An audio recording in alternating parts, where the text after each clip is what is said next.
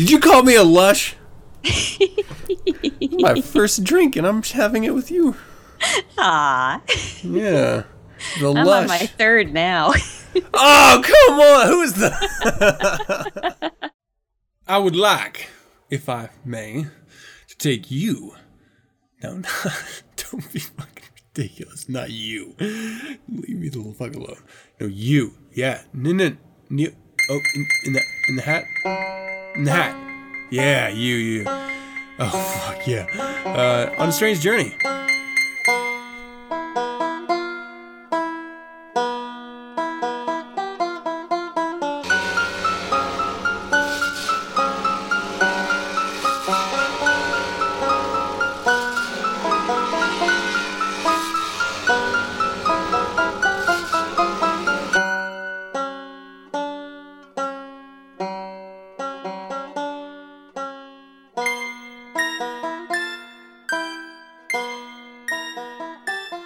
Welcome to 9 Cents. 9 Cents is a satanic perspective of our modern world, and I'm your host, Adam Campbell. I'm being joined by the wonderful Jessie. How are you, my dear? I'm doing awesome, Adam. Sweet. Awesome. Wicked. Awesome. That's wicked cool. It is January 5th, and we have a wonderful show for you this week. But first, Happy New Year! Yay! It's the new year. This is the first episode of the new year. XLIX. For you Roman numeral fanaticists. I actually had it wrong on the website when I first redid the website and published it last week, and I had one of you listeners correct me, so thank you for helping me not be as dumb as I naturally am. I appreciate it. Oh, man. So do you have any great plans already for this new year, Jessie? I do not. I'm totally winging it. Cool. Never plan anything. Just go with it. It can either be incredibly rewarding or really boring. I would imagine.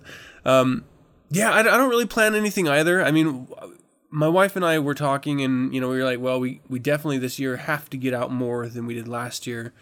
For us, last year was a slow year of just sort of camping and hiking and just being in the outdoors. So definitely we're planning on doing more of that. And we started with snowshoeing yesterday, which ended in whiny children, both of which were puking all night, and me not getting any sleep trying to take care of them, and then obviously still having to operate during the day. So it's been a challenging weekend so far, challenging New Year so far, I should say. I've only worn snowshoes a couple of times because I had to. I can't imagine doing that for fun. Well, it was the first time for the kids. Okay. And so I wanted to expose them to that. They didn't take to it as well as I thought they might. I mean, we hike a lot, and so I just figured, well, hiking on the snow is better than hiking in the snow, so maybe they'll dig it. But no, they didn't. They didn't like it so much. And, obviously it's winter, so it's cold as shit in the mountains. And so that didn't help at all. And then we suspect that the reason why they got sick was because they were eating snow, even though we were telling them not to. Because why would you fucking eat snow? That's dumb. But yeah, they were eating tons of it. And it had to be the snow because there's no way it was the amazing homemade pizza I made, because that was delicious. Was it yellow snow? Were they watching where the huskies go? They found a bunch of little deer poop pellets. They're like, ooh, it's Raisinets. Eat them all. It's candy from the gods. Hey, we're both drinking yeast poop right now. That's touche, Jessie. God damn it. No, that's true. I love thinking of it that way too. That's awesome. So the new year for me is starting off a little bit, slow and kind of. But this episode is going to be amazing because it's jam-packed full of goodness. Starting it off is I Dream of Jessie, which is always amazing. And let me tell you guys, episode 9, The Lesser Magic of Jackson Galaxy, is amazing. It's a lot of fun. And I cannot believe you busted out the C word on it. I never thought I would hear coming from you. I was shocked. So a bit of a spoiler, but you You have to prepare yourself for stuff like that. It threw me for a loop. I can't understand why women don't like that word. It's kind of a cute word, I think. It is a cute word. I mean, vagina sounds all Latin and medical. All right. I'm getting this really inappropriate image of bedroom talk. Okay, well, in the Infernal Informant, moving off of the C word, Europeans united in hating Europe. And I don't know, is that Loser Paul? Loser Paul? A rival put a Caribbean hex on me, which is awesome. And then we have a bit of an Old Nick Peep show for you. Episode 4, I talked to the senior editor, Warloth Zothamog. I'm sorry, man. Zothamog. And we sort of just talk about how he got involved with Old Nick in the beginning of his involvement, which would then indicate why he got... Okay, I just fucking ruined this entire beginning of the show! Anyway, I talked to him, and it's awesome, even though I'm not. And in the creature feature, I talked with Monsieur... I don't know why I just added a fucking French beginning to his name. Robert Merciless, Rabid Crow. And this was actually inspired by one of the listeners who asked me about Rabid Crow. And I answered them, and I thought, hey, you know what? Why don't I talk to Rabid Crow? So that's what I did. And this is the result. This is my yeast poop alcohol for you. Creature feature this month. All right, so I have been getting a lot of correspondence from you guys, from you listeners. Thank you so much for that. I really do appreciate it. I had one where a gentleman, and this was actually, I got this last year, a couple months ago, maybe a month and a half ago, where he wanted me to talk about more army experiences that I had as an open Satanist, I should say. And so I'm just going to throw out one or two of them here at the beginning. And, I was going to try to frame this into like a 9 cents I'm sorry. I don't know what the fuck is wrong with me today. I was going to do it like a 9 cents letters or something, but it wasn't really formulating into anything when I was trying to do it. And if it doesn't come naturally, then it probably isn't going to work at all. So I figure I'll just throw out a couple of the experiences that I had as a Satanist. And this individual is actually joining the military, so thank you for your service. It's always appreciated. And, for me, so I'm sorry, Jesse. You might just have to sit here for a minute and just crack wise for... And just laugh at you? A second. Yeah, not with, I noticed you said, at. That's nice. Hey, before I get started in this, next week is going to be the Get to Know the Voices of 9 Cents, starting with me interviewing myself, or Aaron interviewing me. And it's going to be next week, January 12th at 5:30 p.m. Eastern Standard Time. So if you have an opportunity to tune in and watch that, that'd be awesome. You can comment back live. And if you don't have time, well, hey, you got a life to live. I don't blame you. I will be packaging it up and releasing it on the website and on the YouTube page for your mocking commentary, I am sure, at some later date. So, the Army Experiences of Satanist. I remember distinctly... I was in advanced individual training, which is sort of the second tier of training when you go into the military, where you actually learn the job you're going to do in the military. So I was in Augusta, Georgia, Fort Gordon, a beautiful, beautiful state. I absolutely love it. And there was this, I think he was Trinidadian. I don't know why I just threw out that very oddly specific nationality, but I'm pretty sure that's where he was from, Trinidad. What are they called? Chaplain.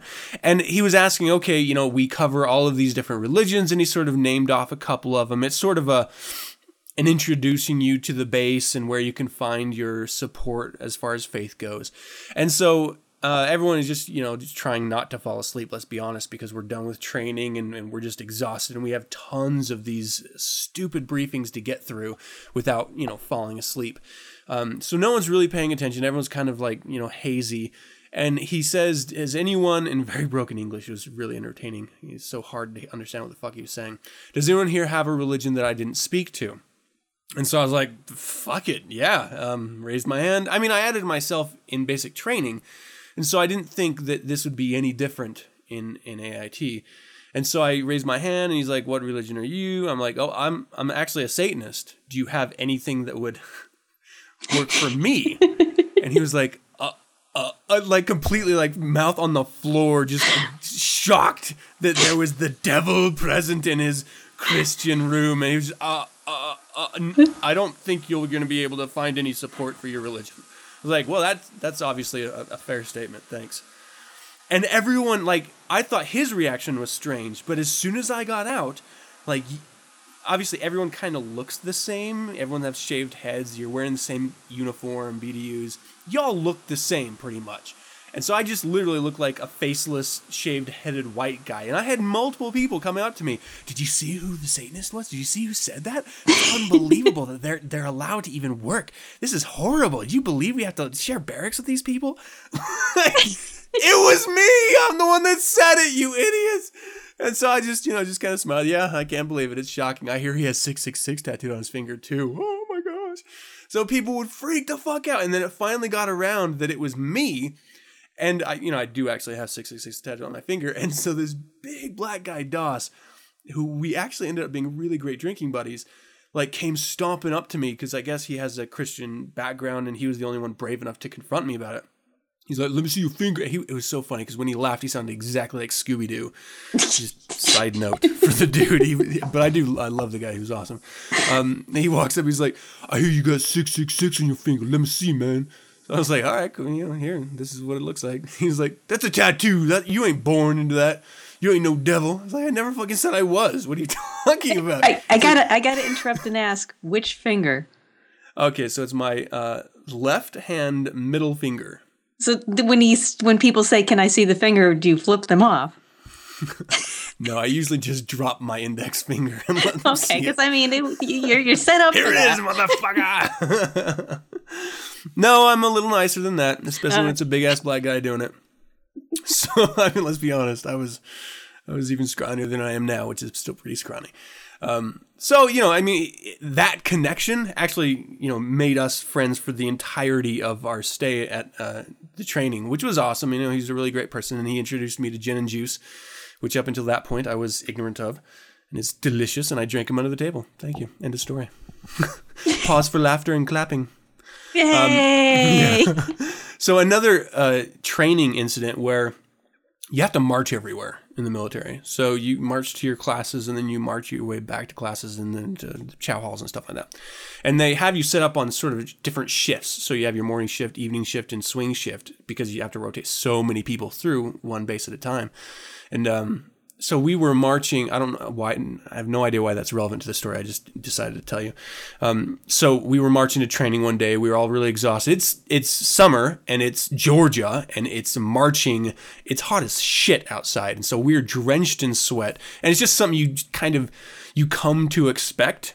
I don't know if your experience of Georgia or the South. But you get out of the shower and you're sweaty. So you just kind of get used to it and it's just like sort of par for the course. So I get to the training base where we're learning about radios, which is my specific MOS when I was in 31U. And one of the instructors overheard me sort of mocking one of the Christians there because they were trying to say that I was going to hell. And I was like, well, you're actually very sinful yourself. I hear you talking about how badass you are, and that's pride, and that's a sin. So if anyone's going to be going to hell, it's you. I don't even fucking believe in hell. And he was getting all upset that he was the one going to hell and not me, in my perspective. And then the instructor heard me. He was like, hey, you, come here. Another black guy. Completely irrelevant, just telling you. And he's like, you're like that kid that bombed that federal building, right? I'm like, what? No. What? So he was like trying to match me up with McVeigh. Maybe he thinks all white people look alike. That's what it was too. That racist bastard. I was like, no, he wasn't a Satanist. That has nothing to do with Satanism. Not at all. He's like, you're not welcome in the military. This is bullshit. And this is after we were forced to sit through hours of non-discriminatory training. Fucking, we had to go through all this, and then the first thing out of his mouth is discriminatory to me. And so I'm not one to really bitch and whine about everything, but I didn't want to go through this with this asshole sort of, and this is actually one of the reasons why I didn't have it put on my dog tags that I'm a Satanist, because no matter how open-minded people are, there's still bigotry involved. And so if it comes time for you to be promoted over someone that's of equal intelligence and skill as you, well, they're going to choose the one that they're more comfortable with. And if I'm a Satanist, then it's probably not me. And so I kept it sort of, I didn't hide it. I admitted it to it when it was relevant, but I didn't go boasting about it. I didn't, have stars on my forehead, or I wasn't trying to be, crazy about it. Just being open and honest, kind of who I am. And so I went to the drill sergeant and I was like, look, I want you to know that I'm being discriminated against. I don't want anything to happen, but I would appreciate if you could just, kind of pull him aside and say, stop being a dick to this student, because it's offensive. And so they ended up getting like all these sensitivity trainings, NCOs involved, and they like pulled me over to the side and they're like, would you like to press any charges on him, or would you like us to, remove him from the training? I was like, no, I don't, it's nothing like that. I don't want him to talk shit to me for no fucking reason when he's speaking out of ignorance. I just want to go through the course like everyone else. I don't want him to hate on me because I'm a fucking Satanist. And you could argue that it's my fault for bringing it out, but shut the fuck up. So they agreed, and that was sort of it. And the reality is about the majority of situations like this that you're going to encounter if you ever go into the military, or if you ever out yourself over people who are uncomfortable, is that they will never be okay with who and what you are. But as long as you're good at what you do, they're going to work with you. Like they'll look over their personal butt hurt, and you will be able to get through what you need to get through. In the military specifically, it's not that big of and there's always this notion running through the back of everyone's head is that if I don't like this person, I really only have to be here until I get new orders to go somewhere else. So it's not that long. So you put up with a lot of really asshole people. Religion be damned. But expect, because if you're out as a Satanist, you will get much more attention, and you're going to attract people who want to put you on a pedestal, and you're going to attract people who want to drag you down. And surprisingly, both of those are more common than people who just don't care, and they're just like, it doesn't fucking matter to me. So keep that in mind for you who wrote me. I appreciate it. And that was a long way going to get to the I Dream of Jesse segment. That was interesting, though. Have you ever outed yourself to anyone and gotten any weird reactions? The only person who knows is my husband, and he kind of hasn't ever asked about it. So, wow, yeah. Really? Yeah. That's awesome. Yeah. I mean, I guess it could be weird, but do you ever want him to ask? You're like, hey, look at this Baphomet. Well, no, I mean, when I told him, I kind of gave him just like a brief overview of it, and he's never had any interest in religion. Oh. So this is just like, okay, it's one more thing. Yeah, whatever. Cool. That's shockingly awesome. Yeah. Actually. All right. Well, I wish everyone else to be like that. That's fucking awesome. I choose indifference over fascination or revulsion any day. That's just me. I think that's awesome. Yeah. All right. Well, how about we start the show? You wanna do this thing? Okay. All right. Cool. I Dream of Jesse.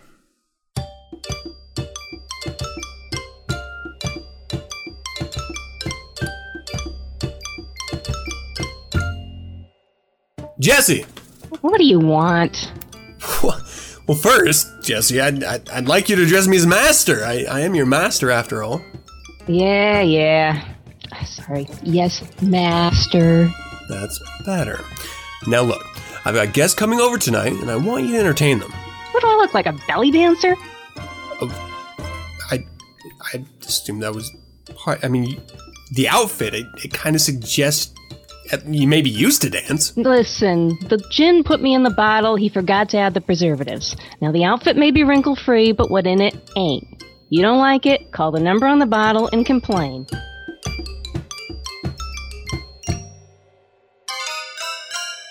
There have been a few times now where I've found myself watching Animal Planet's My Cat from Hell, starring Jackson Galaxy. Let me quickly say I do not recommend the show. It's another of these reality TV shows where you follow someone around while he does his job. Working is more interesting than watching others work.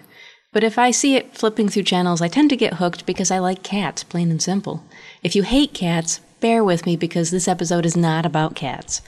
Now, since I'm referencing a show but not recommending it, let me just present a typical episode so you get the idea of what goes on without having to watch it. The setup will be something like a 30-ish woman who gets kicked out of the house by her parents and then taken into a foster home is now out on her own, and she finds a stray cat. She takes it in, she thinks it's fate calling, she tries to care for the cat. Enter the fiancé, who can't stand the cat because the damn thing hisses and growls and attacks him at every opportunity. He's planning on breaking off the engagement unless she gets rid of the cat. The woman is heartbroken, but she can't give up on the cat because her foster parents didn't give up on her. Now enter Jackson Galaxy, our host, who teaches both the woman and her fiancé how to manage the cat's behavior so that she can keep the cat and he can marry the woman he loves. There's always a happy ending. As I said, I watched the show for the cats, not the storyline. But in watching, I couldn't help but notice Jackson's use of lesser magic. Here's something Jackson does not do. He does not train cats. For the most part, it seems he's dealing with people who have other issues going on in their lives and for whom the cat's unwanted behavior is just one more thing they don't want to have to deal with. So what does he do? Well, Jackson gets his clients to see the cat's behavior as a reaction to the stimulus his clients are providing. He insinuates his clients have control over the situation and guides them on what they can do to successfully bring about the desired cat behavior. Lastly, he keeps the focus on the cat. In short, he misdirects. Watch what the cat is doing. Great, now say something in a soft, friendly voice. Great, now watch how the cat reacts. Isn't this amazing? Okay, now dangle the cat toy over his head. See how he leaps for it? Are you seeing what this cat is doing? Do you hear him purring? Isn't this great? Keep watching the cat. Never mind its sheer behavior I'm changing. Pay no attention to the man behind the curtain. Just watch the cat. Jackson Galaxy trains people. I can only hope for the cat's sake that the lessons stick when the episode ends. Before we get off the subject of cats completely, which we will, cat haters, I promise, let's look at why Jackson's magic works. Most people believe they are right until, and sometimes even after, they are proven wrong. Most also believe they are smart, smarter than average in fact, though it's statistically impossible for most people to be smarter than average. And most people don't see themselves as animals. This attitude, on the one hand, gives cats a free pass because they're lesser life forms and we shouldn't expect as much of them. It also gives people the illusion of superiority and the ability to control these lesser life forms. Jackson exploits these attitudes, misdirects with a furry feline, and improves people's behavior, directly with his clients on the show and indirectly with his viewers at home. Pretty admirable, I think. Now let's stop talking cats and start talking people. Most people are cunts, and dealing with them can decrease the amount of pleasure you experience in your short time in this life. Wouldn't you agree that anything you can do to mitigate that situation is worth at least examining? Well, how about employing the Jackson Galaxy method of lesser magic? Here's how. As I said, Jackson's magic works because people believe they are right, they are smart, and they are not animals. When I say people, I mean all of us. Maybe not to a man, maybe some of you listening are able to completely avoid such foibles, but ask yourself if you honestly never feel right when you're wrong, or believe yourself smarter than someone who turns out to be smarter than you, or superior to some member of the herd who, despite his inferiority, has all you want in life. I'm not saying the attitude that I'm right, smart, and not an animal is correct. I'm saying I believe it to be the default in human nature. It's an attitude we'd all do well to fight within ourselves, but it's one we fall back on when we don't pay attention. So why not use our own nature to our advantage? There's a difference between what you understand to be correct when you're thinking about it objectively and what you feel to be correct when you're too busy to engage in critical thinking. And you won't always be thinking critically. Personally, I like the fact that I become so focused as to go back to default thinking on all but what I'm working on. I don't care if this means I'm thinking and acting like the herd while I do this. Asking yourself, what would Satan do, can be a great exercise for dealing with difficult situations, but I wouldn't want to be doing it every minute of every day. I like the fact that I can become so engrossed in a task that if someone sneezes nearby, I still occasionally say, God bless you, out of habit. Is that satanic thinking? No. Is it satanic living? Well, I would say yes, because never do I feel more alive than when I'm that far in the zone that I unthinkingly fall back on old habits. So, Do you ever feel like you're right, smart, and better than most? Great! So here's how to deal with cunts. First, understand that most of a cunt's behavior is just a reaction to whatever stimulus you're providing. He may start something with you, but unless you're giving him some reason to keep going, he's gonna move on to bother somebody else. Realizing that, you will see that you have control over the situation. Try to portray a sort of friendly indifference, like slowing down and backing off a car that's just cut you off as if you had purposefully let them in, or smiling and shrugging and making noncommittal responses like, I hadn't thought about that, when someone tries to provoke an argument. Try speaking in a soft, friendly voice. The trick is to focus on the other person's reactions, placating them until they change their behavior or go off seeking someone else who will give them the conflict they crave. Focus on their reaction until you've brought about the desired behavior. I could be wrong about this, of course. Lord knows I've done some pretty stupid things in my dealings with other people over the years. But I do find that a lot of my frustration stems from a silly notion I sometimes get that other human beings can and should understand and care about what matters to me. It would be great if I could always remember we're all just animals. Then maybe I'd get along with people as well as I get along with cats. But I don't always remember. So I've found use in the habit of friendly indifference and placation coupled with a sense of control over the situation. When I'm in the middle of something, I don't want to be interrupted, especially by someone being a cunt. But if a brief shift in focus minimizes the interruption, increasing the amount of pleasure I'll experience in my short time in this life, then that's what I'll do. Allowing myself a brief feeling of superiority and control may not be the best way to deal with all people, but it's not a bad habit to default to either. And hey, sometimes that feeling of superiority turns out to be true.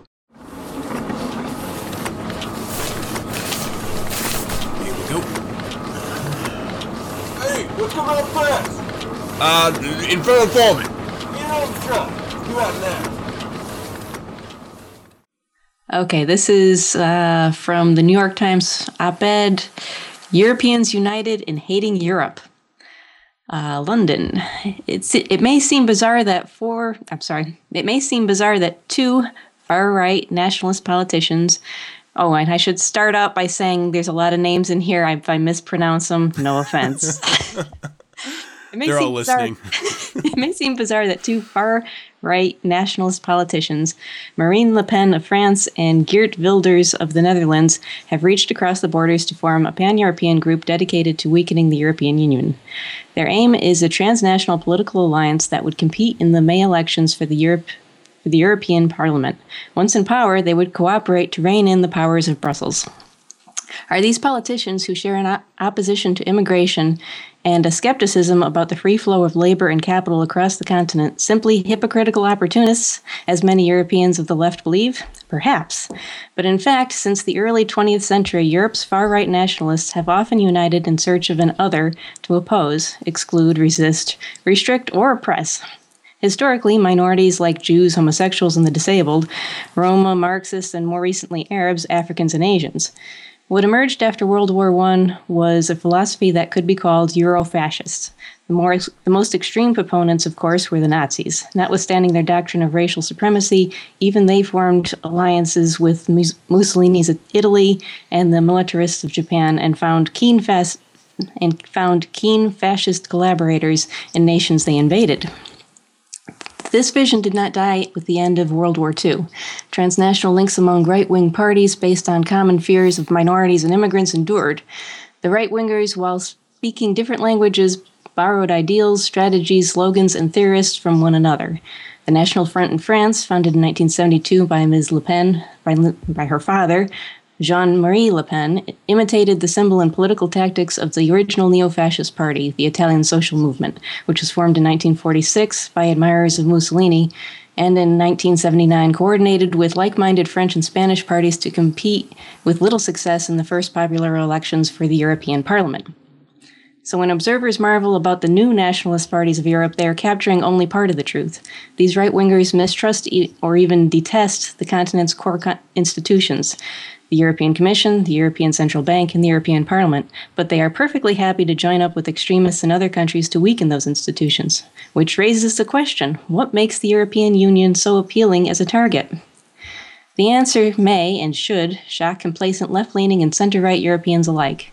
Europe, as an idea and a community, has weakened. The European Union's Byzantine governance makes it seem unaccountable. Its leaders, notably José Manuel Barroso of Portugal, the president of the European Commission, the Union's executive body, Herman van Rompuy of Belgium, the president of the European Council, which comprises the 28 heads of government, and Catherine Ashton, the Union's top diplomat, are little known outside of elite circles. Soaring youth unemployment, stringent fiscal policies, German-led monetary clout, and the presence of Muslim immigrants have created a perfect target for the likes of Mr. Wilders and Ms. Le Pen, who blame outside forces like the International Monetary Fund, the European Central Bank, and the European Union for their nation's woes. Conveniently, they overlook the structural problems like cost of social welfare and pension programs, declining birth rates, aging populations, stagnant labor productivity, and intensifying competitions from the economies of Asia and Latin America. How long is this article? It is like you're. I can hear the like getting ready to go. All right. I mean, we don't have to. Yeah. Do the rest of this. I mean, it's an op-ed about an individual who fears a disintegration of the European Union by this potential of another party being formed that has that as a goal or a potential goal. Mm-hmm. Since it's not an official party as of yet, it seems. What do you think about that? I mean, is to you? Obviously, we're Americans, so we're already infidels. But for argument's sake, let's say we're mildly intelligent. Do you think that it's okay to have an extreme right-wing party in politics? In something as large as the European Union having a voice? Somehow I think asking if it's okay is not asking the right question. I think it's inevitable. You said it earlier, and I'm going to misquote you, but it was something like, no matter how open-minded people are, there's always going to be bigotry. Yeah. And people are tribal. And when you start saying, okay, we're going to throw all the tribes in together and everybody's got to get along and follow the same rules, the tribalism doesn't just go away. And especially when it's not, like people aren't necessarily prospering. Mm-hmm. The people are going through austerity measures. So they look for somebody to blame, and hey, they've just mixed up all the tribes, and they aren't part of our tribe. Why are they getting money? It's just inevitable. It's an interesting test, it seems to me, to see if you can take thousands of year old cultures, combine them into one European Union, and then see how long it'll last. I mean, that's like the best test of human compatibility you could possibly imagine. And, they bring up comparisons to the Tea Party, where if this group does get voted in or become a voice, that it is going to dismantle part or all of what has been worked for so long with this European Union. And I guess, we're talking abstracts here because this article does, but we're talking a little bit about the idea of, is it possible for people to put aside their sense of identity in a situation that on paper makes it look like everyone has fair opportunity. Meanwhile, you can't get a job, or your state is spending so much on Social Security styled social welfare programs that they're not able to balance their budgets individually, and it requires everyone to try to work together. Is it worth continuing this sort of experiment? I mean, from our point, we come into this, and I don't want to speak for you, I come into this with an American framework of mind. We do not have as long of a history as a people as these individual states do. And so their roots run much deeper than mine do. But I would never, I would not be okay with being at the mercy of an institution countries away for my sense of welfare. That would bother me as an individual. And that also could come from a position of, well, you're an American, so you affect everyone, so it's easy to have that sort of righteous indignation. But it seems like something that I would not be okay with. And so I can completely understand how you would have small groups banding politically together to break apart these unions that are seen as a really negative thing in the blue collar level, I recently listened to a debate on, hypothetically a North American union. And I started out not really knowing which side of this I was going to fall on. But the arguments presented, they really portrayed it as a meritocracy. If there's no borders, anybody can hire anybody else. The best people get the jobs. And everybody's on their own, kind of. So by the time they finished the debate, and they kind of had the audience vote on, who had the better arguments, by that point, I wouldn't say I was jumping for joy at the prospect of a North American Union. It actually sounded kind of scary, but it also sounded like it would be a good thing, But overwhelmingly, the audience was opposed to it. And most people had started out kind of indifferent, not really knowing which side, and just overwhelmingly people were opposed to it. And I think because they pretty much came down to, the best people are going to get the jobs, not Americans. Unless the best people happen to be American, but nobody was saying that was going to be the case. Yeah, and statistically, it's not the case. I mean, as a country, we are not doing well. We think we are. We raise our fists to the sky shouting, USA #1, but in reality, we are not. So in a situation like that, if you're going to latch on to an idea of nationality as a sense of self, then, fuck, man, we would be doing ourselves a big disservice. And it does sort of make you, and this is what I love about this discussion and this article specifically, it makes you look at yourself and say, well, who am I? Am I an individual of the world that, is trying to make my way? Or first and foremost, am I a nationality? And it's hard, I think, at least for me, and probably because of the way I was raised, by veterans primarily, it's hard to disassociate myself. Did that come out? With being an American. Like, I would not be able to say, okay, well, if it's a North American Union, then it's not as important where you're from. Your sense of national pride is no longer as powerful, though that could be argued.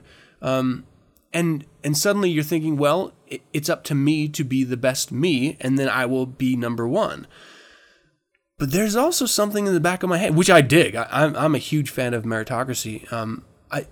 There is something in the back of my head that says, well, what about, what about the sacrifices that those that came before me? What about my own family lineage? Me, saying, well, if I do become a world citizen and I'm on my own 2 feet, what about those that I have held so dear? Does it denigrate their memory by not standing on America's side as much as I did before? It's a strange notion to me, and maybe I'm looking too much into it. I tend to do that, but I don't know. I don't know. I don't think of myself as much as of an American as it sounds like you do, but I do look at something like this as, in a very selfish way of how's it going to affect my lifestyle, and I see it as kind of probably widening the gap between rich and poor, kind of stretching things out even more than they're stretched out in this country now. And I gotta say, I mean, if the middle class were to disappear in the United States, I have no illusions that I would be in the upper class. You know, if the middle drops out, I'm going to the bottom.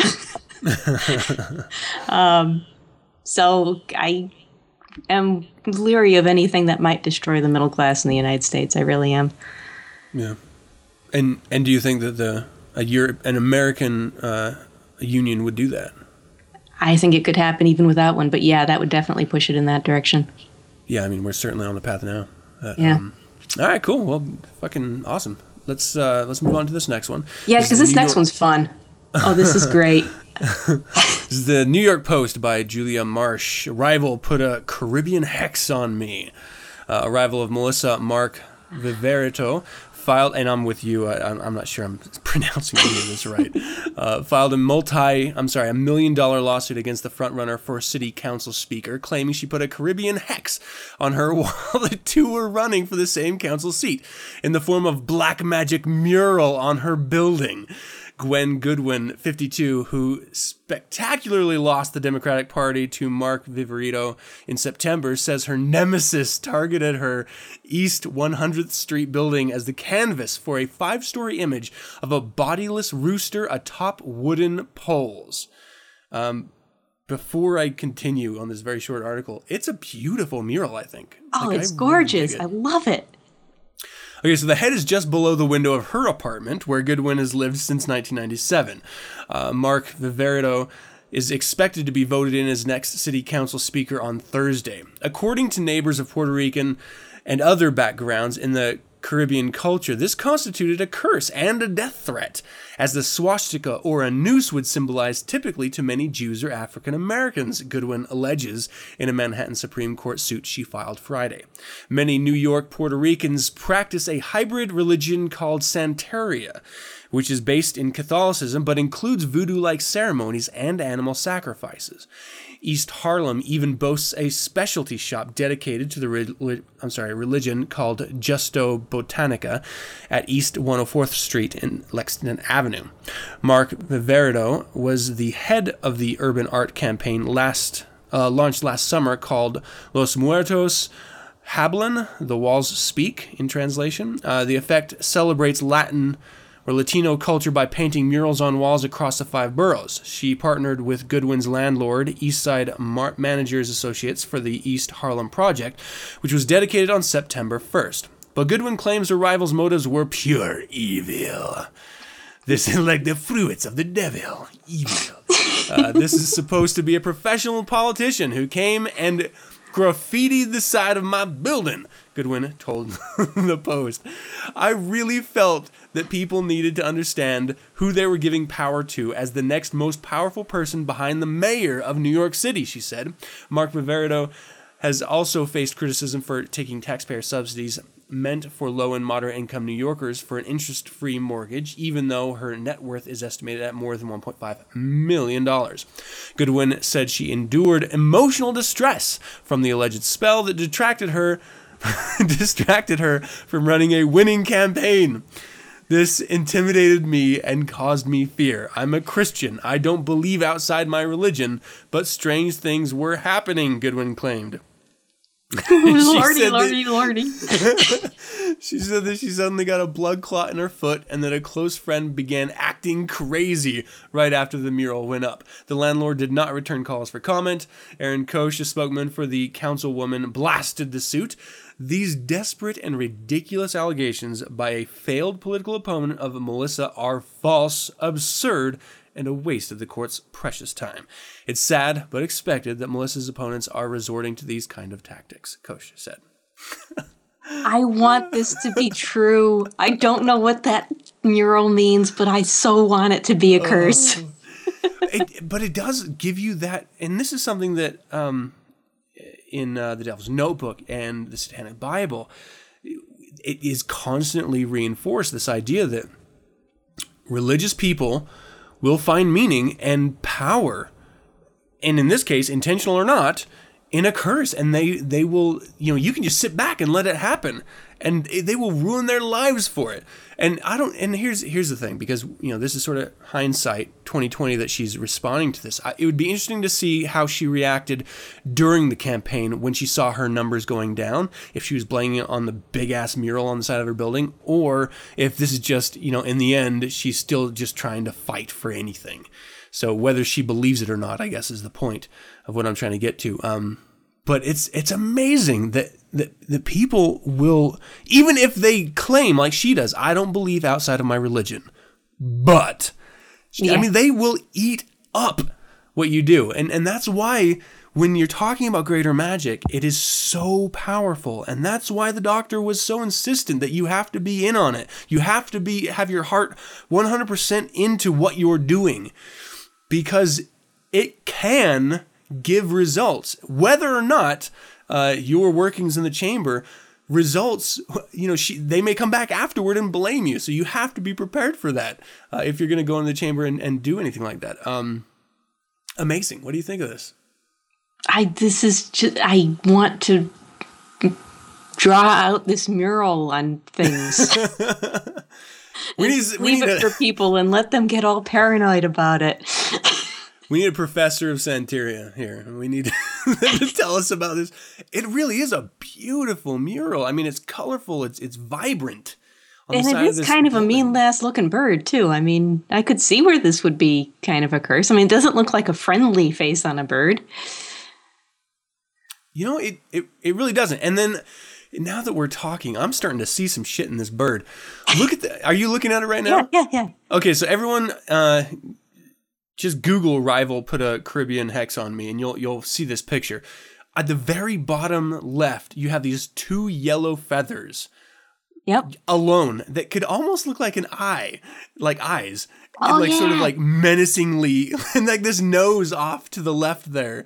Like I could see how she would see this as menacing. I mean, the bird itself, like you mentioned, could look scary.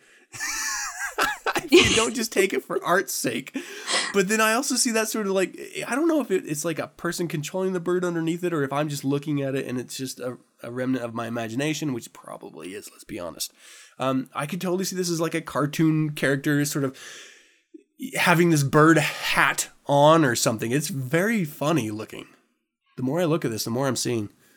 All right, you know what? I'm guilty. I think this is a fucking curse. The more I look at this, it has to be, there has to be some meaning into this. I would love to talk to the artist. We got to find the artist. I would like to know what this actually, if it means something or if somebody just sketched it out. And I don't know which would be funnier, actually. I mean, if it truly means something and was done deliberately, if sneakily, or if it would be more funny if just somebody who has like little interest in Caribbean culture to begin with just sketched it out one day and won a contest for this best sketch, and it means nothing. That would be amazing. That's actually probably what it is, to be fair, but that would be amazing. All right. Well, audience, go look at it for yourself and tell us what you think. Up next, Old Nick Peep Show.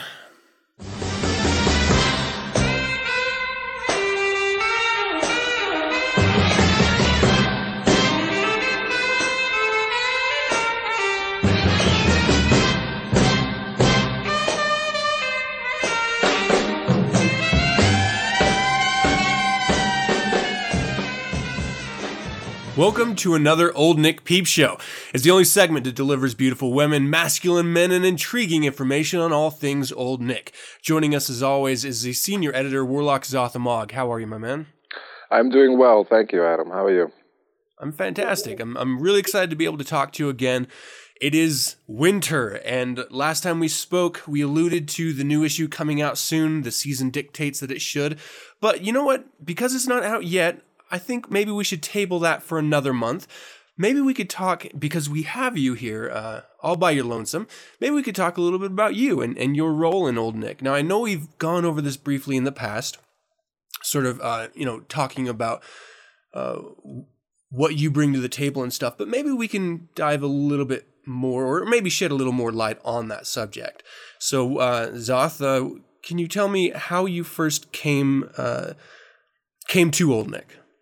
Well, interestingly enough, I was introduced to Bob Johnson through Marilyn Mansfield, who modeled for him first, and met through him at an event out in L.A. that she did.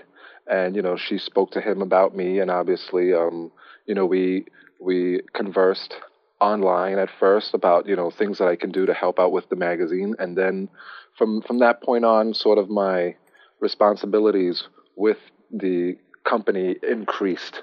At first I just started helping out with the social media aspect of Old Nick, doing like the Facebook page and the Twitter page and updating the website and stuff like that. But slowly, as more tasks were delegated towards me, and I proved myself being able to do such things, I began writing articles and scouting for potential models and bands that I felt that perhaps would be good inclusions in the magazine. And from that point on, it just kind of grew as a natural progression. Can you give us a little bit of a background on your individual talents? I mean, were you ever? I mean, did you ever want to be a writer? Did you ever want to be an editor? Well, interestingly enough, I did work for Fangoria magazine, prior to getting involved with Old Nick. So a lot of my background is from there. I was the webmaster at Fangoria, and I also wrote a music blog for them. So not something that I always wanted to do, is just kind of something that I always did on the side, as a musician myself. I'm always interested in seeking out new bands, new kinds of music, and I always like anything that has, a dark aesthetic to it, whether it be, the most extreme form of music to the most, epic classical music. If it's really dark, it always appeals to me. So that was something that I've always been involved in, whether it be, writing for Fangoria or just something on my own, where I always just like absorbing things like a sponge. Every time I saw it, I was just like, yes, I need this. I need this. It's the natural thing from Old Nick, where I was just like, it seemed like a natural thing for the magazine to have. Yeah. How did you get involved with Fangoria, if you don't mind me asking? Let's see. That started off actually just as a contract gig, doing a new website for them. At the time when I became involved with Fangoria, I was working for another company who was contracted to update their website and update all of their social media. Their website was pretty, I guess, primitive at the time, and we were bringing them up to date and giving them more online presence with the creation of Fangoria Radio, Fangoria TV, Fangoria Music, just branching them out into all different aspects of it, instead of it just being Fangoria.com. Yeah. And we built all those websites, and we convinced them this was the wave for the future. This is what you need to do. We built them, back then it was like a MySpace page, and we built them, Facebook page, and we were involved with their, the online forums, and Yeah. from that point on, after that contract was completed, they really liked me as an employee, and they kept me on. As the company that I was previously working for moved on to the next project, I remained behind at Fangoria offices and, ran the website for them. Very It was cool. pretty cool. Yeah, it was a cool gig. I loved it. I mean, who doesn't love Fangoria magazine, Yeah. Well, and what's fantastic is that all those skills that you had helping Fangoria branch out, now you bring to the table to Old Nick. Exactly. And that, that was one of the things that Marilyn had mentioned to Bob upon meeting him. She was like, yeah, my husband, he knows how to do all this stuff, and, you should really talk to him. He could really help you, bringing Old Nick up to date with, the social media aspect and updating the website. And he was like, oh, really? Okay, well, I'll reach out to him. And then we started conversing, and I told him about my background and what I could do to help Old Nick's online presence. Because, in this day and age, magazines are, physical paper, things, but it's a large part of it is what you do online. It is the digital aspect of it. It is keeping up with the social media. It is keeping up with the technology. And, that's kind of like what I help bring to the table. Whenever I meet with Bob or whenever I speak with him, we're just always brainstorming on what we could do in the future, and that's kind of like a big part of like what I do, as well as, the actual updates and writing and stuff like that. Would you be comfortable maybe doing a little bit of a history lesson on Old Nick in your experience? So what was available on Old Nick prior to your joining the team, and maybe a brief overview of what you've done to branch it out, and then maybe we can talk a little bit about what you plan on bringing. Well, when I joined the team, the Old Nick website was kind of, how shall I say, it was stagnant. It hadn't been updated in a while. And, it was simply for the fact that there was nobody really in charge of doing that. So although, Bob had been releasing magazines and getting things done, there wasn't someone physically updating the site. So it kind of looked like it hadn't been touched for a couple of years. And, that was one of the first things I did, is I just went through the entire website and I made sure everything was up to date, from the smallest thing like the copyright date at the bottom of the web page to, including social media buttons that'll take you to these things that he had. He had a blog spot, and I believe he had a Twitter page. And, once again, these things were put in place, but they weren't really updated. So a lot of that stuff I immediately jumped on and updated. And then from that point on, we began creating the online presence. Now Facebook is the big social media giant. So we've created a presence on Facebook, and we've also expanded outwards, to include other websites, Mag Cloud, where we're printing, and we're doing more stuff. Like we have like the store, and we have the XLIX editions. All these other digital aspects of the magazine now are parts of the things that I help to update and keep rolling. Can I ask you about the social media aspect of it quickly? I mean, yeah, sure, obviously, go right ahead. Old Nick magazine is a gentleman's magazine. It's an adult magazine, definitely. And you do end up having a lot of, family-oriented type people on social media nowadays, where they don't want to see adult content. And a lot of, social media sites actually block overtly sexual adult content. So is it challenging as an adult magazine to reach out to other people, new readers with Old Nick? Yes, it is. It is challenging, especially when the lines are not clearly defined as to what will get you blocked and what will get you suspended and what is permissible and what isn't. A lot of times I'll look on Facebook and I'll see something and I'll be like, oh my God, I can't believe they just allowed this to go through. And sometimes people will get suspended for the most ridiculous things. So the line is always kind of, there's a gray area there, where I think with Old Nick, what I try to do is I kind of try to push that area as far as I can every time I do an update, just to see, what I can do. But as far as reaching people, it's the greatest thing about social media is that it's like such an intricate web, where one person even likes a photo, and then everyone on their news feed sees that they like the photo, and they go to see it, and they're like, all of a sudden are into it, and they like the page, and they tell their friends, and it just spreads that way. It's like wildfire all the time. So I think it's been growing, exponentially on its own, easily, without really having to do a lot to it besides just update it. Nice. Well, before we close down the conversation here, the winter issue isn't out yet. Is it still too late to submit possible ads or possible content? No, it's never too late. We have like a huge backlog of things that we keep on file, and if you want to submit for an ad, of course, by all means, or reach out to us on our Facebook page, which is probably the quickest way to reach me. And we'll definitely, make our best effort to get you in for this next issue that's coming up. Of course, if it's an ad, we're going to put you in there. You're paying for space, so we'll put an extra page in the magazine just to get you in there. As far as submit it, that can always be worked out. It all depends upon what the content is. But yeah, definitely, there's still time. There's always time.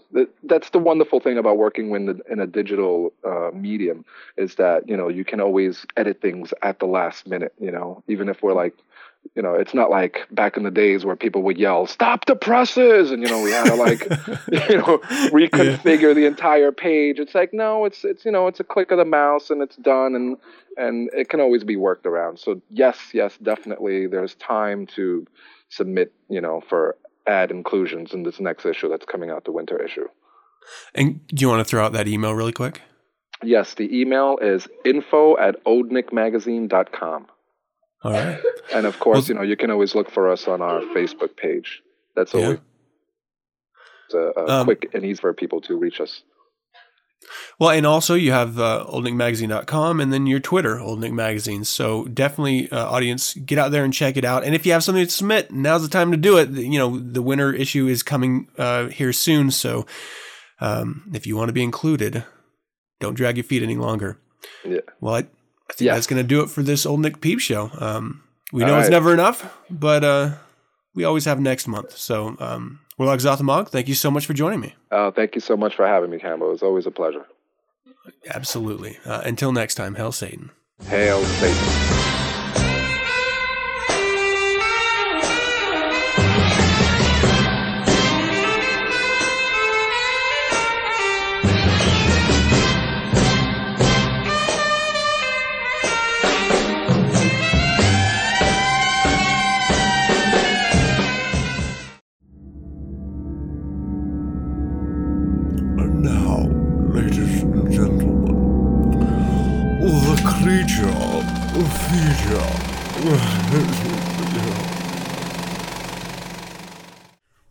Welcome to another Creature Feature. Today I'm being joined by Robert Merciless. We're going to be talking about Rabid Crow arts and graphics, but first a little bit about himself. Robert, how are you? Good. Thanks for having me.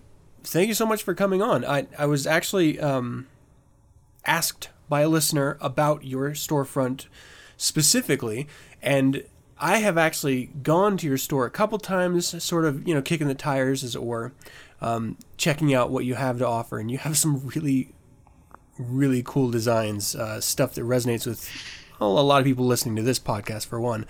Thanks. I hope you bought something. Well, I haven't yet. Keyword being yet. Well, maybe we'll have to fix that with a special deal or something. Yeah, well, no, I was actually looking at totally off topic. Well, not really off topic. I was looking at the Satan Thinking shirt, and I really, really, really dig that. So that might be my my first dive here. Yeah, good. Into it. So, I mean, before we talk anymore, I suppose, about Rabid Crow storefront and how that came to be and what all you offer, let's talk a little bit about you. Give the audience a little bit of background here. So, can you tell me a little bit about yourself?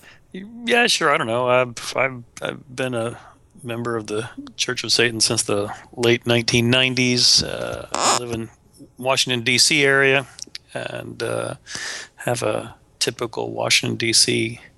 day job that pays the bills pretty nicely. But so this is really kind of an avocation for me. Mm-hmm.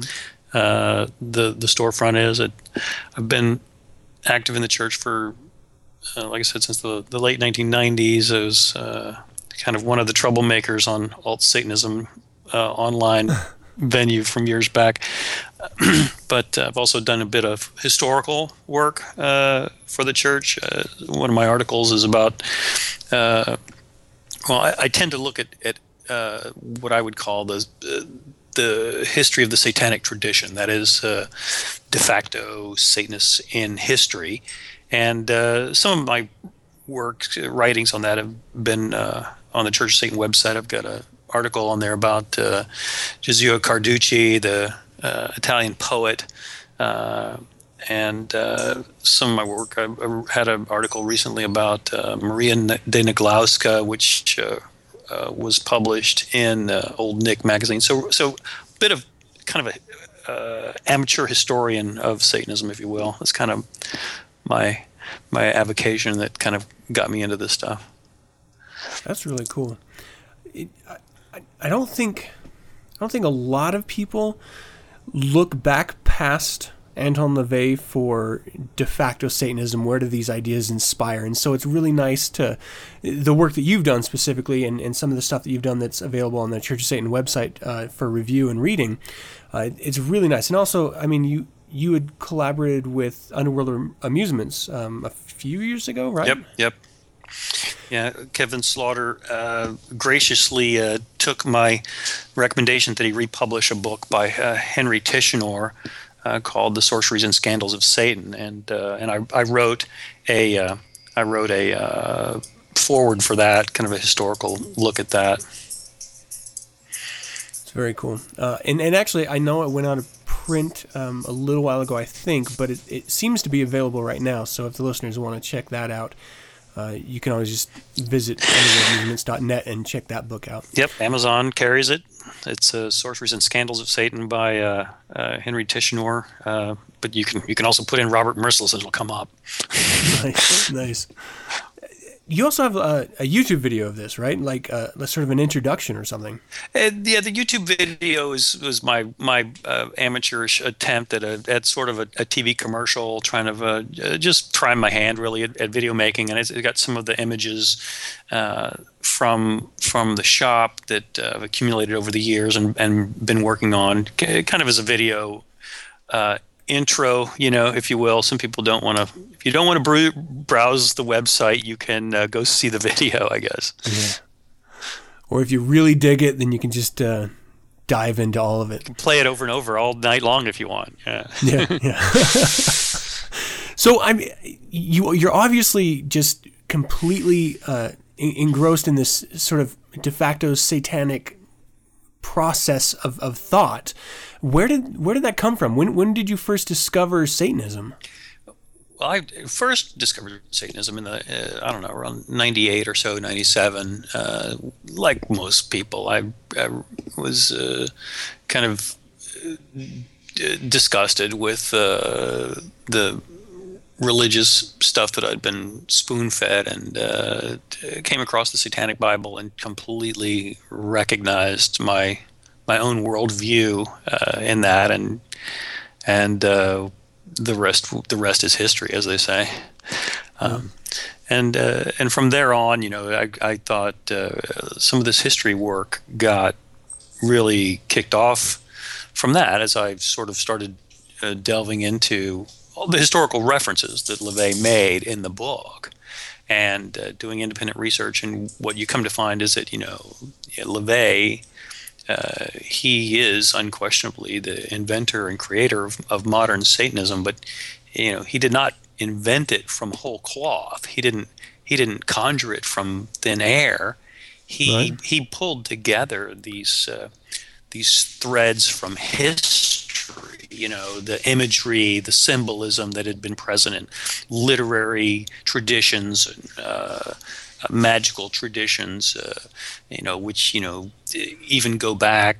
You can check the historical literature there were priests in the Middle Ages of the Catholic Church who were really some of the original ritual magicians, and it's not hard to understand why that is. They were dissatisfied with the utter inability of Christianity to actually deliver the goods for them, and so they looked to sort of level up, if you will, in their magical practice.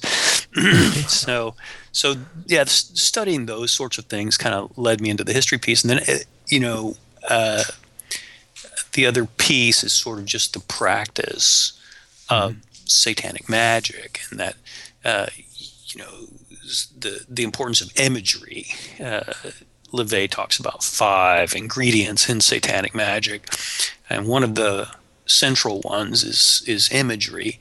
And as I was doing the historical research, I came across these visuals, that most of them from the 19th century, here and there, that clearly were inspired by sort of a sinister outlook, either by the love of it or the terror of it.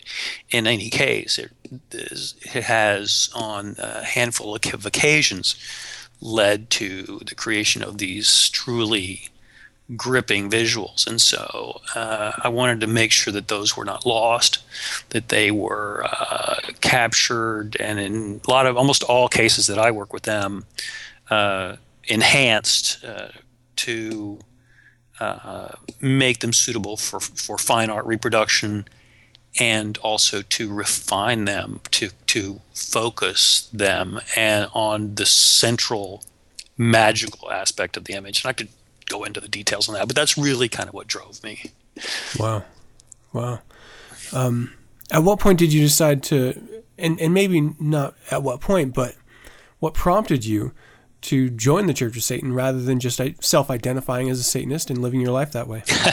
Well, I actually wrote an essay called "Why Did I Join the Church of Satan?" and to conjure it up sometimes. It was posted into Alt-Sazum. It got reposted here and there. I don't know if it's on the web anymore. I don't think it is, but basically the point I made then, and that's the point that I still make to people today, is that it's important to understand that joining the Church of Satan gets you absolutely nothing.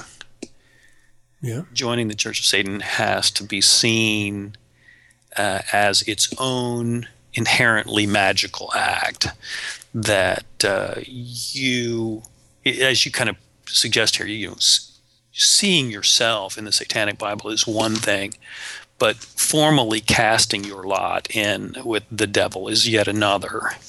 And to do that at the sacrifice of $100 or today $200, that is a level of illustration and commitment that I just thought was right for me. So it wasn't just prove anything to anyone else, but it was my own magical act as formally and significantly casting my lot with the devil, if you will. Very cool. That's a great way of putting it.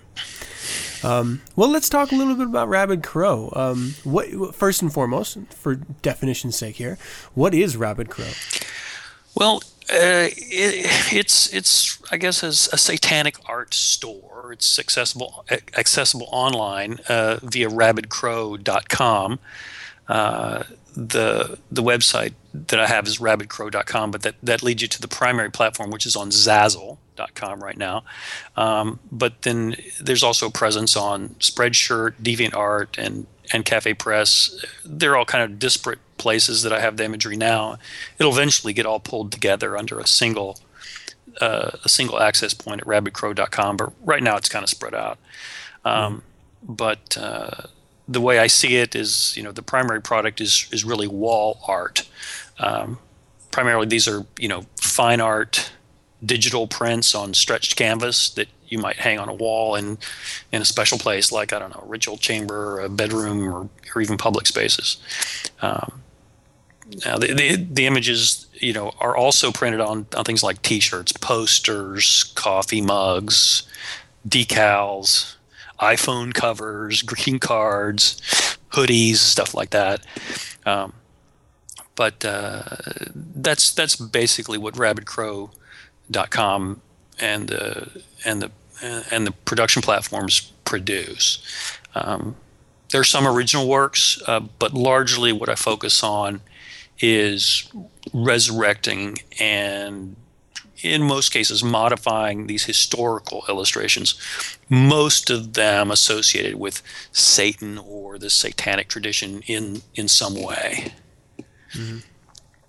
I was going to say, because this has, and right now I'm actually looking at Rabid Crow here, on Zazzle, and you have a number of images that are, just as you said, they're these historical images, but they resonate with just that wonderful essence of Satan, as a lot of us grew up with this idea, the opposer, the rebel angel, the fallen angel. Just the images itself, it's a lot of fun to see. I don't know. I mean, you leave it up to the individual to choose the format that they want, these individual designs to go on. But I could easily, I mean, as you were saying, see this on stretched canvas or, as I mentioned at the very top of this little discussion here, the Satan thinking on a shirt, I think is just perfect. Yes, yeah. It's in all those formats. The Satan thinking is an image that probably a lot of people have already seen before. Yeah, that's a 1866 illustration by a illustrator, very magical, very effective, named Gustave Doré, who drew that for a reprinting of Paradise Lost. And what I do is, I mean, you can get the print in its original form, but what I did was I got a very high resolution version of it and carefully lifted the Satan figure from the background.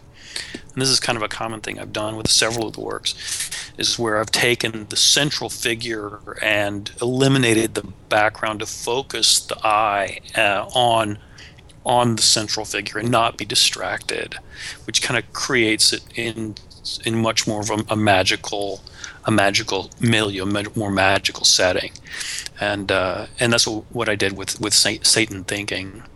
And yeah, it can be a T-shirt, it can be a 6-foot art poster in your bedroom.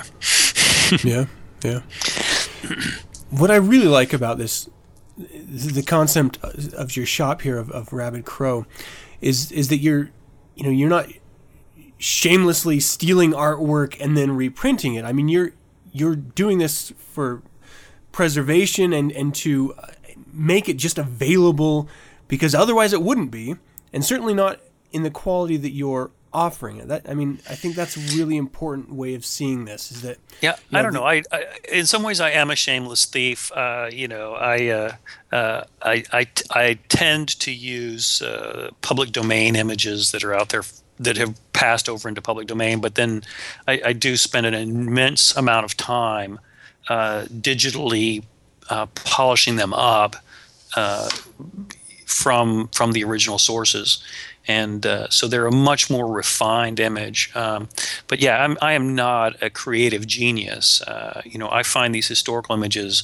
I do the work to get the highest quality version possible. I've spent hours in the Library of Congress, hours in the New York Public Library, hours in the London Museum, the British Library, I'd say, in London, to get some of these images, and then I work them. So yeah, I am a shameless thief of imagery, but I steal really good stuff. Only the best. That's right. And then I polish it up. I may be stealing the jewelry, but at least I'm stealing good jewelry, and I'm really polishing it a lot. So yeah, I can't claim to be a brilliant artist, but I know good art when I see it, and yeah, I steal it without shame. Nice. Well, I mean, can you describe for the listeners some of the major works on Rabid Crow? Yeah, sure. One of the earliest ones I did, I call it the Satanic Goat, and I published it years ago in Matt Paradise's magazine, Not Like Most.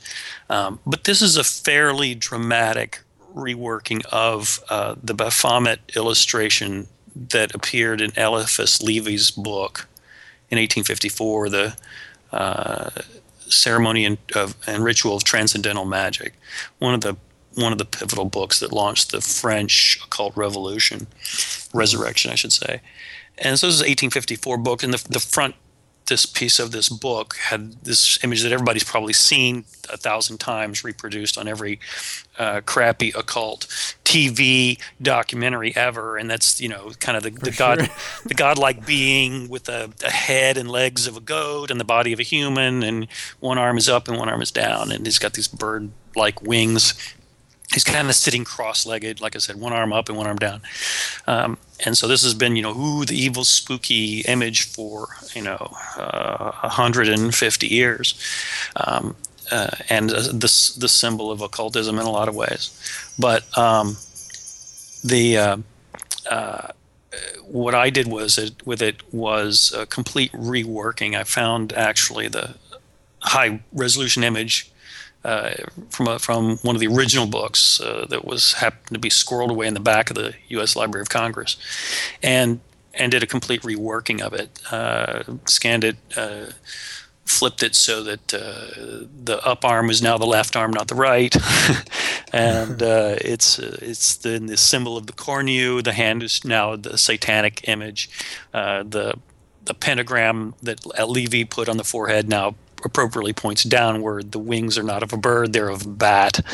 The solvate, Caligula, Coagula tattoos are gone and replaced with 666 tattoos on the beast, and just things like that modified it.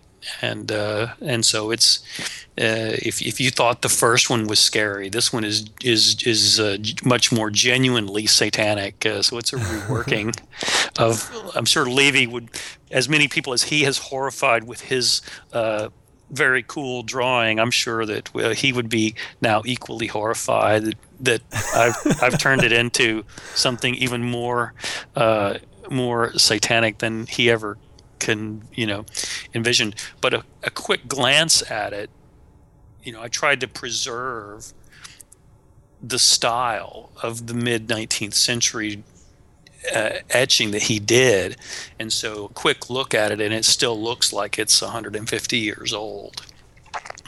So that's one of the works that's in there. Like I said, there's a couple of Paradise Lost was an inspiration for a couple of the pieces. You mentioned the Satan Thinking piece, that was Gustave Doré from 1866. One of the other ones in there, one of my favorites, is a picture of Satan and Eve, and that's actually a lift from a William Blake engraving from 1795 called "Satan Exulting Over Eve," which was done for an illustration of his in a version of Paradise Lost. And so this is, William Blake is unquestionably one of the de facto Satanist artists from history. He was a great admirer of Milton's work in writing Paradise Lost back in 1666, and it was Blake that said that Milton was of the devil's party without knowing it. And so here in 1795, Blake does this illustration for a version of Paradise Lost, and this is an image of kind of Satan almost in a medieval style, very flat, very iconic, and his wings are spread and he's flying and kind of in a prone position, and then prone beneath him is the spread out Eve wrapped in the serpent with the apple rolled out of her hand. And so the original was on sort of this highly decorative background, and I eliminated all that to bring just the two characters out, and to isolate them. So, and both of those, like I said, the Satan Thinking and the Satan and Eve piece were both inspired by Paradise Lost. So that's just a couple of them. There's a version of the Sigil of Baphomet that I've put together in there that's derived from a 1931 version by Oswald Worth, which was an early precursor of the one that is used today as the official symbol of the Church of Satan. And there's a history about the Sigil of Baphomet on the Church of Satan website. Some of that I helped write, and probably fully half of that's based on my research. But the one that I have on my website is a reworking of one of the early precursors by Oswald Worth.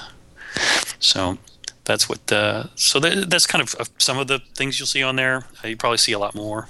Yeah. But, for sure. That's some of them. Well, I mean, because this is sort of, I would imagine, an ongoing process for you of uncovering more, historical information. Is there anything coming down the line for Rabid Crow? Well, yeah, I've got several things in the works. One of the ones that I'm kind of fascinated with has been the medieval drawings of Guazzo from one of the witch hunters' manuals, and so those are really rough. You've probably seen these. These are the ones with it's an engraving from the Middle Ages of Satan with a book and the followers, falling for him. It's from a journal for witch hunters, and so this is truly medieval era etchings, and there's a whole series of them that can be taken out of the witch hunting manual context and actually placed into a pro-satanic iconography kind of thing. So I've been working with that, and that might be the next thing that comes out. I don't know. That sounds really cool, actually. Yeah. So some of this old stuff of turning. In some cases, it was anti-satanic propaganda flipped on its head because they were looking to show the power and majesty of Satan. And then here, it can be used for those on the left-hand path for actual practice. I'm sure they'd all be horrified. That is so cool. I'm actually not familiar with the witch hunting manual.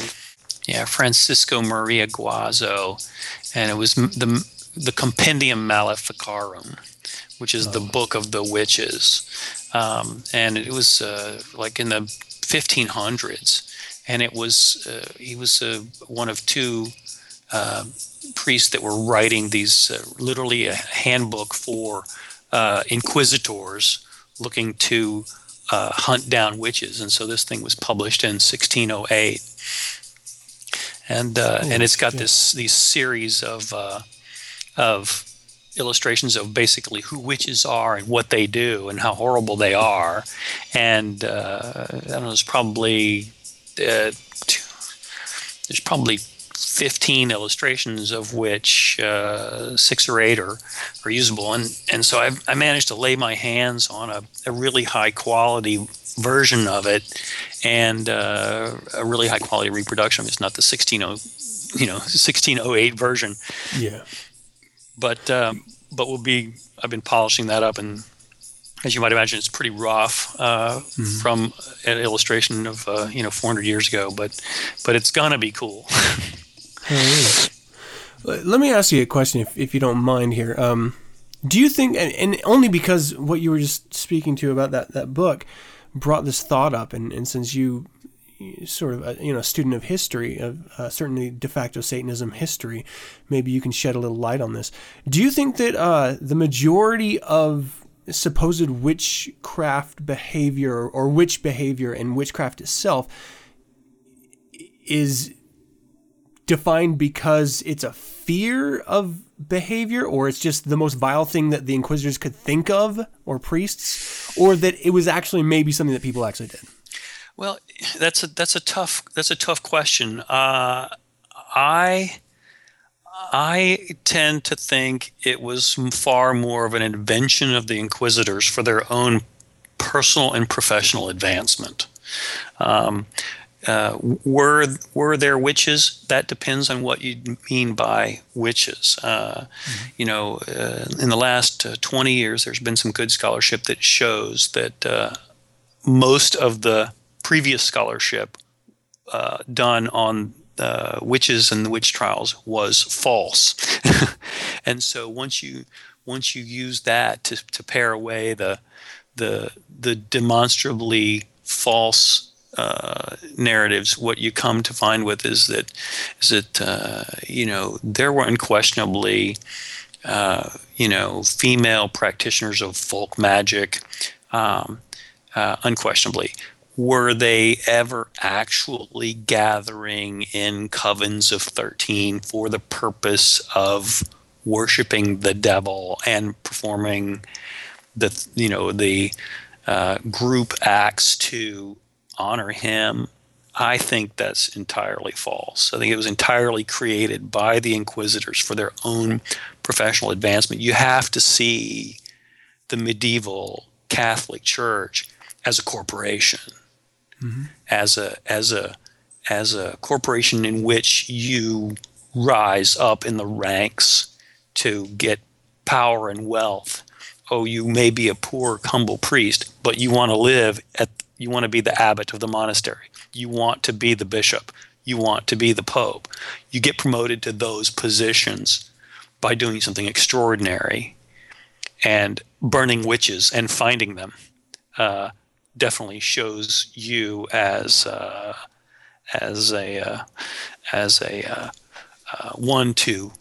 warrior for the cause. So Yeah. So that's my take on it. It is a fascinating thought that, I mean, there's so many of us in our modern time here that love the aesthetic of the witch and love that the idea of the, the witches dancing around the cauldron and paying homage to Lucifer, at night, and all of the wonderful images that, more recently, people like Rob Zombie has sort of brought back with film, these really fantastic visuals that absolutely don't even have any basis in historical reference at all. It's just, but that's not all important. Made up. But that's not important for our purposes. I think it's like any other aspect of satanic magic. It's important to understand the difference between fact and fantasy and know when to use each. If you're going to go spend your time excavating on the Bakken in Germany, hoping to find the artifact that proves, that it was the site of enormous witch dances for Lucifer, you're going to be digging a long time. But if, on the other hand, you want to create for yourself the romantic imagery of that and see yourself as carrying on this 500-year tradition, then by golly, you can do that. Certainly you won't be the first, historical works by Michelet that built on that to sort of pose this romantic image now of the witch as the rebel against oppressive society who allied herself, with Lucifer as a means to, as her own means of rebellion against the Pope and the government and the status quo of religious oppression. That's, you want to take away none of that romantic imagery, because the power behind that imagery has magical power in it. That's so cool. I really love this discussion. Well, for the audience, again, I'm talking to Robert Merciless about Rabid Crow designs. Check out rabidcrow.com for more information, and you really do have some wonderful images, and I'm looking forward to what you have in the future here. Any chance of a deal for the listeners? Well, yeah, I was thinking that if listeners to the show want to email me at rmerciless@gmail.com, what I can do is I'll send them back a link to a gallery where they can get some of the Rabid Crow art products, at a big discount, basically at my cost. So we'll see if anybody's interested enough to shoot me an email. That's rmerciless@gmail.com. That's awesome, actually. I'll post that in the show notes as well for everyone listening, in case you don't have a pen and paper handy. But I mean, to get a special discount on some amazing stuff, I think that's worth an email for sure. And sure. You should be expecting my email here shortly as soon as we're done. All right. Well, Robert, thank you so much for joining me. I really enjoyed this discussion, and I think it'd be kind of fun if you're up for it. Maybe we can, meet up again and speak a little bit about Satan and history. Yeah, sure, absolutely. I've got this kind of ongoing historical project. It's been, 10 years in the works, and it's still in files and folders, but surely enough to do a short overview on a show and talk about some of the various historical threads that existed before 1966 that was really the threads from which Anton LaVey wove what became known to us as modern Satanism. It's kind of interesting to look at the pieces he put together and where they came from. Oh, yeah. All right. Well, there's a teaser for a future episode, everyone. Robert, once again, thank you so much for joining me. Until we can chat again, hail Satan. Hail Satan, brother. And that's going to do it for another show. I hope you enjoyed it. We would love to hear from you. Visit the website 9centspodcast.com and send your correspondence to info@9centspodcast.com. You can also reach out to Jesse on Twitter. What's your Twitter handle? Damned Lucky. Damned Lucky. And your blog. What's Drafts from a Satanic Windbag at WordPress.com. All right. Spell it out, people. You can do it. Take it letter by letter. You'll get there eventually. Somebody please suggest a better name. Let us know of any suggestions, critiques, or corrections, or general comments, or whether or not that is actually a curse on that article. We really desperately want to know. You can visit the SatanNet Facebook, Google+, Twitter, or MySpace page for 9 cents to get updated on weekly topics. Download the show Monday nights or mornings or afternoons. Fucking any time of the week, let's be honest. Via my RSS feed found at 9centspodcast.com. We're also on Last.fm, Stitcher, Spotify, and YouTube, so look for us there. You can subscribe to 9 Cents via iTunes by searching 9 Cents, and don't forget to leave a rating or comment. And keep in mind that I'm archiving all of this past year's episodes into a new RSS feed. So if you want them, you're going to have to go to the YouTube page or the website to stream it, or get the archived RSS feed to stream it through whatever podcast reader you use. If you'd like to learn more about the Church of Satan, visit churchofsatan.com. And remember, the only way this podcast is going to live is if you tell a friend. Share 9 Cents with your friends, your enemies, your mama, your papa. Let's build this podcast together, people. Help spread the word. Once again, thank you for joining me. And as always, I'm your host, Adam Campbell, being joined by Jesse.